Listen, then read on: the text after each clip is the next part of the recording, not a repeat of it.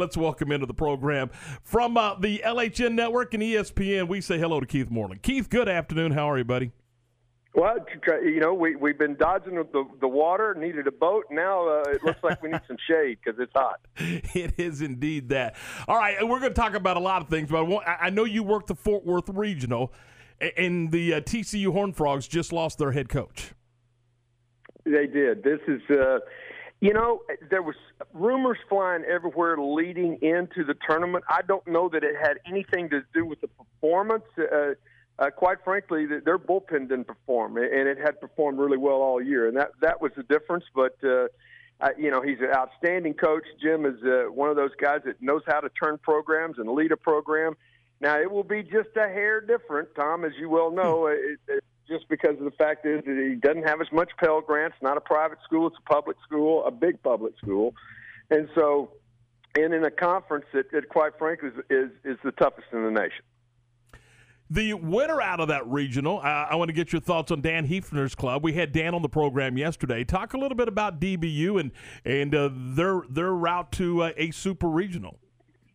Well, I really like their baseball team. There's no question. Jackson Glenn is one of the better players in America. He stays inside the ball really well. I mean, he's a complete player. He's excellent defensively. He went through a transformation. Many people don't know that. Last year when their season got cut down, he says, I don't like my body. I don't know if I'm going to be able to play pro ball. So he went on this really strict regimen of diet. He went 75 days without a drop of sugar. I don't know about you, but I can't do that. I can't go 75 minutes. Yeah. He turned around and was working out twice a day, went away, changed his body type. He's stronger. He's had an outstanding year. What worries you a little bit about DBU is I think they've got a couple of guys at the front end of their rotation with Hamill. Dominic Hamill he will be tough in that opener against Virginia. No question about it. But I worry about their third starter if it goes three. And then the health of their first baseman and their center fielder, Chase Grady, looked like he pulled a lat to me going down the line, and that just doesn't recover in 4 or 5 days. And then an ankle lower body injury for Cole Moore at first base. They're, guy that hit cleanup in their order. So it'll be interesting to see if they can get either one of those two guys. If they get those guys back, they are a threat to get to Omaha, no question. And Keith, this is, because of the COVID protocols, this is the one super regional that did end up in a neutral site situation. Yeah, it was the only one because, the chalk was everywhere. That's just the thing you look at. You just had so many places that the number one seed and the host just really ripped through these regionals pretty easily. I guess the committee in that sense did a really nice job. I think it's a good matchup. I think it's a good matchup for DBU. I know Virginia that now they have played their best ball after May 1st. And they've got some experience in Omaha. DBU has been as good as anybody in the state of Texas, but they haven't punched that ticket yet. And that's what they're looking to do. Okay, so let's talk about the regional. You're going to be working for the Texas radio group. You got South Florida coming in. And this is an interesting win out of that regional. South Florida at 31-28 headed to Austin. Yeah, I tell you what, there is so much swirling around this regional. Looking at it, because Florida, not only did they get beat, they got embarrassed in the second game, 19-1. 2 and out, and then you think, oh, this is Miami's regional. They win their opener, and then they get bounced in 2 in a row. So you looked at South Alabama and South Florida, and you went, who's going to be the best team coming out of there? I have seen South Alabama a couple times just basically on video, and I know they were a pretty solid team. Not a great team, but a solid team. And this South Florida team has gotten hot at the right time. They buzzed through the American Athletic Conference tournament to get a W there, and then they find a way in Gainesville to come up with a victory. So you can't count them out. They're confident and they're playing well.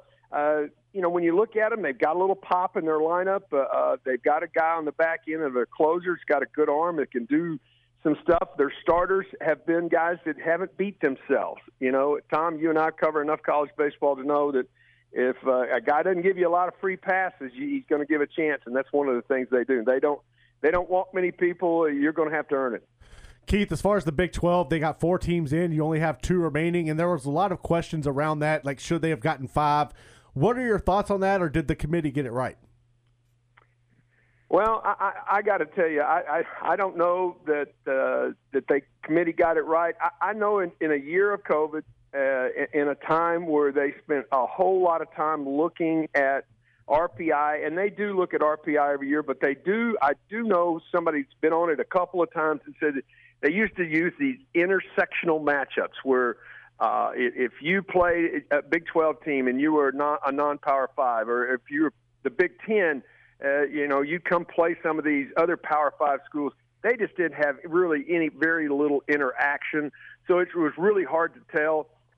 There's no way, in my opinion, now this is the first thing, no way in my opinion that the Pac-12 should have got more teams than the Big 12. So I guess that's the way to answer it. I thought Kansas State for sure earned their way in the Big 12 tournament. I thought that there was a team that there was on the rise coming. They were starting to get good pitching. They were getting everything together. And then, of course, the Bears struggled down the stretch a little bit, but I think their body of work should have got them an opportunity to be a 3 seed somewhere. As far as the Longhorns go, Mitchell Daly earlier made the freshman All-American team. What are your thoughts when you watch him play the game of baseball? Well, it's a unique team. It's got great starting pitching. Let's just start with that. And I do like the 3 guys they bring out of the bullpen. There's 6 guys on the mound. 5 of them right-handed, 1 of them left-handed. They can get anybody out in any circumstances, no matter who it is. So that makes them dangerous. Let's just start with that. And so I think that's the strength of the club. They've got to be able to run and get into the flow of their offense, and the flow of their offense is to run and slugging. And when is the last time we've talked about a Texas team that could slug? But they've got 5 guys in this lineup that can hit the ball out of the ballpark at any moment. So that makes them dangerous in that sense. They're not a great, how do I put this, offensive club to just sit up there and bang out 3 hits in a row and get a run. They're better at, working their way on, get a guy on, and then the guy hits one in the gap and they score. So that's their style offensively, and then put pressure on with their speed. Those are the 2 things that you look at them offensively. But I think what makes them dangerous is they can run out 3 starting pitchers that can beat anybody, and then if they get into a game that's a bullpen game, they've got 3 right-handers coming out of the bullpen have been lights out, especially over the last month. Are they playing their best baseball right now? I think that the Big 12 tournament was a real wake-up for them, but some of that might have been hangover for the way they ended up winning the conference, winning that last game, and being on the field when TCU got beat, that they knew that they could finish the game and get co-champions, and then they turn around in a couple of days, try to get to Oklahoma City. They did not perform well in Oklahoma City, but, boy, they bounced back, scoring double-digit runs in all 3 of their regional games. So I think they're in a good spot. I really like their matchup. I would be real surprised if this is not 2 in barbecue. I know you certainly are going to have an opinion on this. We're going to switch gears on you here. We're going to talk college football, and the talk right now, and it's heavy, is the changing of the format for the playoff system, and the number that just seems to be popping up everywhere and all across the country is 12, and I'm a proponent of 16. I'm on record saying that. I want to get your thoughts. Is it 0? Would you like to see us go back to the old, just play the bowl games? There's some who want to do that, Keith, and then there's some that want to leave it at 4. I mean, so where do you stand on the playoff? Well, let's start with the one word that you didn't mention. No matter what playoffs, it is money, and there is gigantic money in conference championship games, and if you add more playoff games, there's gigantic money. Don't let anybody tell you the Gestapo that is the NCAA is not out about making money, because that is what they look to do. So there is going to be added playoffs. Let's stay with that. Now, the format that they figured out, in my opinion, and this is just my opinion, is that nobody else, no programming network or anything else. My opinion is, if somehow you don't include the non-Power 5s with an avenue to get a representative, at least one, if not 2, if you go to 12, then the system is broke. Because if you've got a team like a Central Florida from a couple years ago that was really a tough football team and a team that was going to give somebody some troubles, that they ought to have the opportunity to play off. We'll find out. Well, line them up and play at Georgia if Georgia is in and they're not in the top 4. Line them up and let them play with everybody. So I think they need to give an avenue for that if we're going to go to extra people. And I think that the conference championship game, if you're going to have them, they're big money. They should mean something, and I think that's the way you find out your seedings. So I think if you go to 12, you've got to have maybe 6 leagues, 7 leagues, maybe even 8 leagues. If you have a champion out of that league that gets an automatic berth, and then you take the other 4 and put them. Now, you could seed them any way you wanted to, the same way with a committee, but in my opinion, you've got to find a way to get some of these other schools involved in it. I just think it's only fair. Yes, can they compete with Alabama? I don't know. But I will say they should get the opportunity. Well, and that was kind of my point as well. There's no sport that I know of except for college football, Division I college football, where a lot of teams, just about all of the group of 5 teams, are going to start a season without a realistic opportunity to win a championship. Yeah, and why? I mean, if we're going to expand and you're going to bring in more money, these other schools need to be getting a share of this and get it involved and level the playing field where you have, maybe 70 or 75 teams in America that would start the season, have a shot at a national championship. Because, Tom, you and I both know right now there's only maybe 10 to 12 or 13 programs that each year when we start that have legitimate chances to win it all. And let's expand that. Let's put that into a number of where maybe there's 25 who have a legitimate shot. Make for a much better football season, I would think, and a much better product. I totally agree with you. Hey, Keith, thanks so much. Appreciate your time.